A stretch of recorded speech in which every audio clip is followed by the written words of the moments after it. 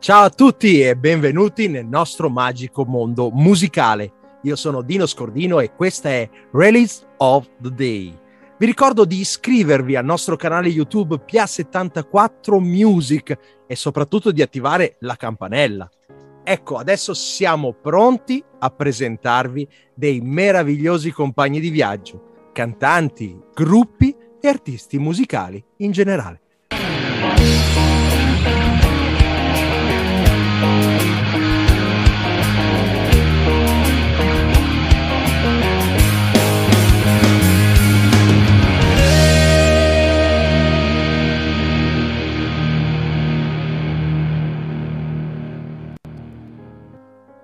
Ma benvenuti a tutti e benvenuto al nostro grande ospite di questa sera. Come va? Ciao. Come va? Tutto bene, tutto bene. Innanzitutto grazie per l'invito.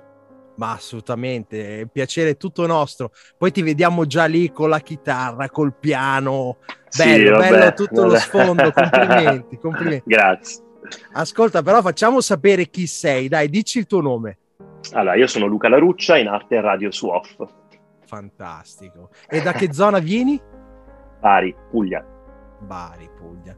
Senti, il tuo è un progetto che include una band oppure è un progetto solista, un progetto solo project?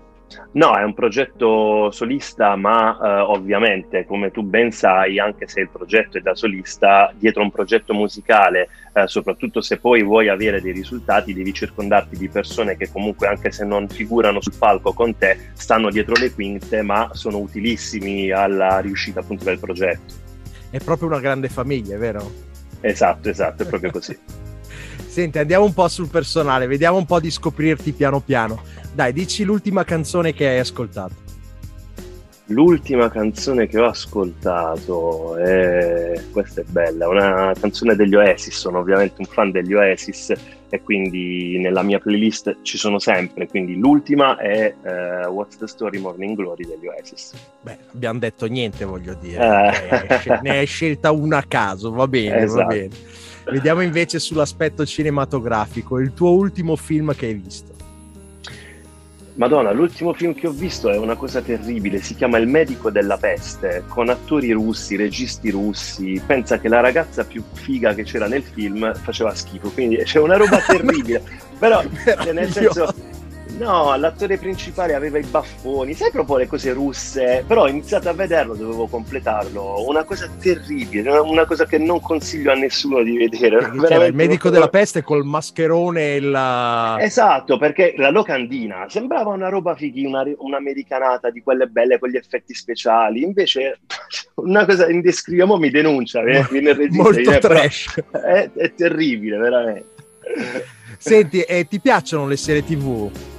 Sì, mi piacciono molto quando ho tempo, quando le utilizzo molto per rilassarmi, perché faccio una vita ovviamente rinchiuso in studio, quindi quando poi esco dallo studio ho bisogno di rilassarmi e ne vedo tante di serie TV. La tua preferita in assoluto? Ce ne sono tante, ti posso dire La Casa di Carta, quelle un po' più conosciute, però ne ho viste altre meno note, tipo Luther, mi è piaciuta tantissimo, The Shield. The Shield, ti piacciono anche quelle un po' fantascientifiche, bene. No, non è quella dei supereroi. The Shield è una serie molto vecchia su dei poliziotti corrotti, una roba bella, molto ben fatta. Bel poliziesco di quelli fatti bene. Sì, esatto. Bello. E invece sull'arte culinaria, il tuo piatto preferito? Beh, sono di Bari, ovviamente c'è il classico riso, patate e cozze o pasta con le rape, ce ne sono tante, la parmigiana, a Bari siamo pieni di cibi meravigliosi, è una terra piena veramente da scoprire anche sotto l'aspetto culinario, quindi proprio hai toccato un tasto. Comunque abbiamo scoperto in questo periodo che la parmigiana è universale. Oh, chi è? L'intervista è a me, non a te. Puoi stare al tuo posto senza... Presentacelo però, visto che ci siamo, dai, dici come si chiama, dai. Lui è Otto. Otto! Adesso si mette al centro. Fa niente, ci vuole. Allora facciamo una domanda a Otto e tu traduci per lui. Esatto. Vediamo qual è l'artista che l'ha influenzato di più. Beh, io, ovviamente, io. Certo. No, lui ascolta da buono. Lui ascolta molta musica, ovviamente, stando in casa. Si può dire che è un cultore della musica. Di solito ai cani dà fastidio, invece a lui piace molto, si rilassa con la musica. Io poi per lavoro devo ascoltare di tutto, ho dei generi preferiti, però ovviamente facendo il mestiere che faccio devo poter ascoltare di tutto per poter capire dove vanno le tendenze, quindi ascolto davvero tanta roba. Ma Luca, un tuo faro luce proprio, se dovessi dire, beh, quello lì proprio bam. Senti, io ho iniziato l'arte della composizione studiando artisti, cantautori italiani, ho preso gli esempi Nino Bonocore con Scrivimi, l'ho studiata tantissimo, ho duettato con lui, per me è stato davvero un grosso onore, ho rifatto Scrivimi in chiave elettropop, per me è stato davvero un grande onore. Ma tutti i cantautori italiani, da De Andrea, Battiato, soprattutto Battiato, in ognuno di loro c'è qualche particolare che mi ha sempre affascinato. Su Battiato la scrittura e l'arte di riuscire ad arrangiare delle cose che nemmeno se avessi dato a Mogol sarebbe riuscito ad arrangiarle così bene, perché leggendo il testo sembra un'opera, sembra la Divina Commedia, quindi poi un musicista dice ma come si fa ad arrangiare questa roba? Cavolo, lui ci è riuscito e l'ha resa anche orecchiabile, quindi sugli italiani quello. E poi ho iniziato a suonare, come ti ho detto prima, con gli Oasis, con i Nirvana, con i Beatles, quindi da qui si fonde la musica di Radio Su-Off, perché cerco appunto di creare dei pezzi musicalmente orecchiabili, ma di metterci all'interno dei testi particolari che lasciano qualcosa, quindi non le canzonette che uno ascolta e dice ma chi ha detto alla fine? Niente, la potevano scrivere tutti quanti, invece cerco di concentrarmi molto sul testo, sui termini da utilizzare, c'è tutto uno studio dietro. Fantastico, dopo ti chiederò anche una domandina sull'arte compositiva, però adesso rimaniamo su tutta questa parte artistica. Su quale palco, concerto, festival, che dir si voglia, hai avuto l'esperienza più bella fino adesso? Allora, prima di quest'estate o diciamo di quest'anno, l'esperienza più bella è stata suonare allo Stadio San Nicola di Bari davanti alla gente della mia città. Ho suonato dei miei pezzi, quindi da quando ero bambino, cioè si è realizzato proprio un sogno, perché da quando ne ho memoria, da quando voglio fare il cantante, ho sempre detto la cosa più bella che mi può capitare è suonare nello stadio della mia città. L'ho fatto e, cioè, credimi, è stata un'emozione indescrivibile. Quella che mi ha dato più adrenalina, ultimamente ho avuto la fortuna di accompagnare sul palco artisti come Francesco Renga, Giusy Ferreri, in ultimo Dotan, Rocco Antan, Mena, e quelle sono state esperienze forti, perché anche con Francesco Renga abbiamo fatto il Capodanno d'Italia 1 a Bari e c'erano 90.000 persone, quindi anche lì ho suonato nella mia città con un artista di livello davvero importante, e sul palco c'era la gente di Bari, che 90.000 persone, è stato veramente fantastico. Poi quando ho finito il concerto c'era la zia, io ti ho visto sul palco, ma eri proprio tu col magliereggiata. Tutti i parenti, tutti quelli della tua via erano lì esatto. a tifare per te. Vai, vorrei vedere, io con uno spettacolo del genere ci sta. E dall'altra parte invece c'è una domanda un po' birichina, nel senso, cosa ne pensi dei talent show? Posso parlare liberamente. Siamo qua apposta, cioè vogliamo. Allora, guarda, ripeto, io, come ti ho detto prima, ho la fortuna di suonare per il Battiti Live, che ormai ha sostituito in tutto il Festival Bar, quindi è diventata una manifestazione importantissima. Lì all'interno hai a che fare con artisti affermati, come appunto ti ho detto prima Francesco Renga, Neck, Giusy Ferreri, cioè ce ne sono tanti che sono lì da tanti anni, e poi ci sono i ragazzetti che escono dai talent.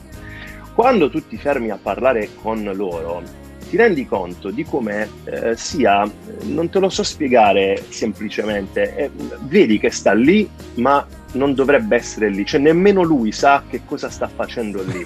E la cosa imbarazzante, ovviamente non ti faccio nomi per rispetto, se tu parli con Francesco, se tu, cioè, ho avuto modo di scambiare due chiacchiere con Dotan, Cioè, è una persona di una cultura stratosferica, che conosce la musica, è un polistrumentista, puoi parlare di tutto. Invece parli con qualcuno che esce dai talent e non sa distinguere un basso da una chitarra, ma non lo sto dicendo per farti un esempio, lo sto dicendo seriamente. Ma tu sei il bassista e in mano c'è la chitarra e dici sì, sono il bassista, che cosa gli devi dire? Cioè, allora dici, riesci a capire come il talent purtroppo, tranne alcuni casi, Marco Mengoni, Emma, cioè ne sono usciti tanti, Alessandra Moroso, e sono tutti veramente personaggi che ho conosciuto, vedi Maneskin, che hanno trovato la loro strada. Per gli altri invece il dramma è che non sei nessuno, vai in TV 3 mesi, diventi l'idolo delle folle, vai, ti vedono, sei sempre in TV e in radio. Se non azzecchi il secondo singolo e non lo azzecchi il 90% delle volte, torni a casa e credimi è peggio di prima, perché poi quando la gente ti inizia a non salutare più, a non chiedere foto, a non chiedere autografi, stai male. E quindi i talent dovrebbero... Non sono contrario ai talent, sono contrario all'educazione che il talent non dà all'artista, perché il talent dovrebbe formare l'artista non solo musicalmente e abituarlo alla massa, al pubblico, alle radio. Dovrebbe spiegare a questi ragazzini che c'è gente che fa questo mestiere da anni e che si ferma a firmare autografi. Io ho visto Alessandra Moroso che si fermava per ore a firmare autografi e le guardie del corpo che dicevano dai andiamo, e lei ha detto io non me ne vado fino a che non finisco di firmare tutti gli autografi. Ce ne sono altri che invece dicono no, dopo, e tu dici ma tu capisci che se esisti per questi che ti chiedono l'autografo, stanno qui a fare la fila con il taccuino in mano, tutti fermi e gli firmi l'autografo. È questo che dovrebbero spiegare a questi ragazzini, che poi purtroppo dopo un anno muoiono ed entrano in paranoia e amen. Quindi questa è la dura realtà. Arrivano i problemi, insomma, dai, sì, purtroppo sì. Dai, parliamo di altre cose. Prima ci hai detto il tuo nome artistico, però adesso vogliamo sapere perché ti chiami così. Esatto. Allora, Radio Suof, contrariamente a quanto si possa pensare, non racchiude all'interno un andare contro le radio, anzi, il radio è il mezzo di diffusione più importante che c'è per un artista. Però, siccome oggi con gli studi di registrazione e soprattutto in radio siamo tutti bravi a cantare, ad arrangiare, Radio Suof ho creato questo nome proprio per spiegare che un vero artista ha bisogno della radio, però poi per capirne la vera essenza c'è bisogno di mettere la radio Suof, quindi di spegnerla, e di andarlo a vedere dal vivo, perché poi è dal vivo che tu hai l'imprinting con il pubblico capisce se veramente sai cantare, se sai suonare, se sai stare sul palco. Vedi l'esempio di Bugo. Bugo è un artista eccezionale, Bugo è un artista televisivamente molto funzionale, cioè funziona davvero tanto. Poi vai a vedere un concerto e dici mamma mia, ma che ti è successo? Cioè, che hai? Cioè, stai male? Cioè, c'è qualcosa che non va? È mal di pancia. Addirittura. Sì, e lo vedi il primo, poi lo vedi la seconda volta, lo vedi la terza volta e dici, senti, o tu mangi male, oppure tu c'hai proprio dei problemi che non è un fatto tuo cantare. Quindi questo è quanto. Bene. Ascolta, ritorniamo un pelino a proprio questa parte creativa che hai nella scrittura, che sì, abbiamo iniziato il discorsino prima. Ma il tuo processo personale, creativo in una song, cioè nell'arte della scrittura, da dove parte? Dalle parole, dalla musica? Come nasce solitamente? Di solito il 90% delle volte nasce suonando, quindi io mi metto al piano, alla chitarra, inizio a strimpellare qualcosa fino a che non scocca quella magia che ti fa capire che hai tra le mani degli accordi che funzionano. Inizi a metterci delle parole che non esistono, quindi puoi usare il fake English o la melodia fischiettandola o na. Finito questo percorso, inizi a contare le sillabe e in base a quelle sillabe ti crei uno schema delle rime, uno schema metrico, e capisci la canzone che forma deve prendere. Finita questa fase, ci scrivi la storia e devi riuscire a raccontare in 3 minuti una storia che abbia un senso, e non devi capirla solo tu, perché ovviamente avendola scritta è chiaro che tu sai che cosa significa. Devi sempre avere un confronto, e questo confronto possibilmente lo devi avere con qualcuno che di musica non capisce nulla. Quindi tu gli devi far leggere o ascoltare la canzone e dire non ti piace o non ti piace, tu capisci che cosa voglio dire. Se la risposta è positiva vuol dire che hai centrato tutto. Poi c'è la fase dell'arrangiamento, dove si crea il vestito della canzone, quindi devi riuscire con l'utilizzo degli strumenti a creare quelle emozioni, quella suspense che serve appunto all'ascoltatore per non distrarsi, perché se tu pensi che oggi il 90% delle persone ascolta la musica in macchina, la musica, mi ha spiegato Marco Falagiani, che è il mio produttore nonché il mio maestro, deve essere come un treno, inizia e termina quando finisce, perché se tu sei per strada, stai sentendo la canzone e ti interessa, riesci a non distrarti mai, riesci a capire tutto il senso della canzone. Se la canzone ha dei bassi, perdi di concentrazione. Tu immaginati, stai suonando, passa una ragazza, oppure c'è il semaforo verde, suoni, perdi la concentrazione e alla fine tu puoi dire quello che vuoi nella canzone, tanto non lo ascolta nessuno. Quindi devi riuscire, è molto difficile, devi riuscire nell'intento di iniziare e finire seguendo un percorso dritto, che non sia dritto solo per te, ma sia dritto per tutti quanti. È bello questo concetto che tu parti comunque da esprimere un concetto sensato e importante, ma poi ti adatti a quello che la gente ascolta, quindi anche tecnicamente vai a creare una struttura adatta per chi sta ascoltando, esatto, e deve essere fruibile a tutti quanti. Molto molto esatto. Bello, bravo Luca. Ascolta, a questo punto vogliamo sentirti un attimo, dai, 15 secondi a cappella di un brano che ti piace e che ti viene in mente, vedi tu, fai tu. 15 secondi a cappella su un brano che mi piace, vediamo che cosa ti posso fare. Tipo il jukebox, hai delle richieste, non mi viene in mente niente, tipo...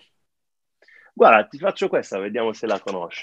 Dai. Nei miei sogni io e te, dentro a un discount, a comprare le cioccolate. Questa è una canzone famosissima, nonché la mia. Perché è la tua, stavo dicendo, certo, è normale. Sì. E bravo birichino, però adesso io ti frego perché ti chiedo invece 15 secondi di un pezzo degli Oasis. 15 secondi di un pezzo degli Oasis.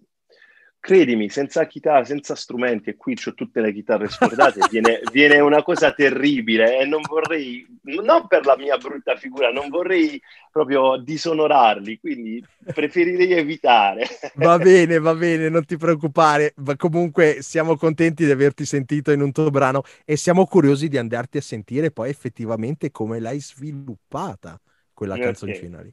Bene, ora andiamo al domandone finale prima di vedere il tuo video promozionale. Parlaci del tuo progetto musicale e dei tuoi piani futuri. Allora, Amore Discount, il pezzo che poi andrete a sentire immediatamente, insomma, tra pochi minuti, ha ottenuto un enorme successo. Io sono arrivato terzo in classifica nella classifica degli indipendenti ed è un risultato davvero enorme, sia su Spotify che su YouTube abbiamo raggiunto quasi 100.000 visualizzazioni. Quindi, siccome non ci aspettavamo tutto questo successo, adesso ovviamente nella creazione del secondo singolo, perché c'era un secondo singolo pronto, ma doveva essere un secondo singolo di transito per arrivare al terzo un po' più forte. Però adesso ovviamente, avendo ottenuto questo risultato importante, c'è la necessità di non dico superare i risultati che abbiamo ottenuto, ma quantomeno renderli simili. Quindi ho scritto altre 3-4 canzoni rispetto a quelle che già avevo, e insieme alla produzione stiamo capendo quale sviluppare e soprattutto quando il periodo utile per uscire. Dovrebbe essere dicembre, quindi dovremmo aspettarci qualcosa verso quel periodo lì. Sì, esattamente, verso dicembre al 90% dovrebbe uscire il secondo singolo. Io sono molto contento di averti avuto con noi questa sera, ci hai illustrato un po' tutta la tua esperienza, insomma, e quello che stai facendo adesso. Saluto tutti i nostri ascoltatori, ma fermi lì perché adesso ci godiamo insieme il video del nostro Luca, ok? Prego regia, via il video.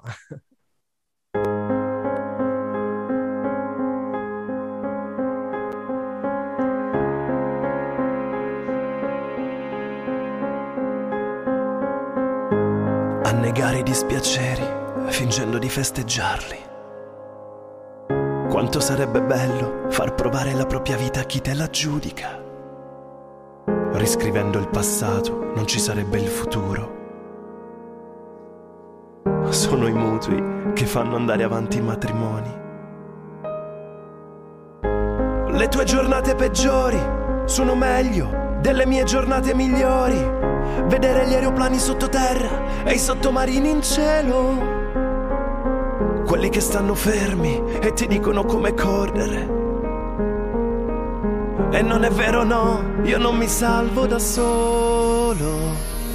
Nei miei sogni io e te, dentro a un discount, a comprare le cioccolate.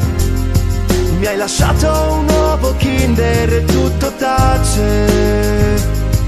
L'ho mangiato senza te e mi dispiace. L'ho mangiato e la sorpresa non mi piace. Fossi l'arbitro della tua vita non giudicherei,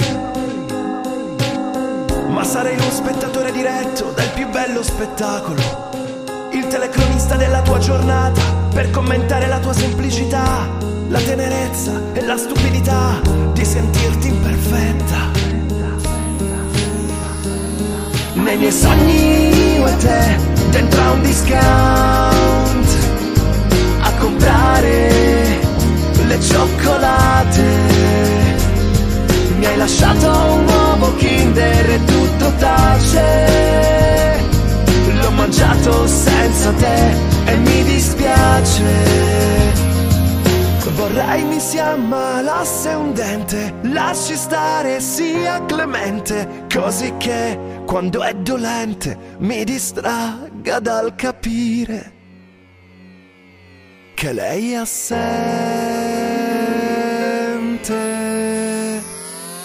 Nei miei sogni io e te, dentro a un discount, a comprare le cioccolate.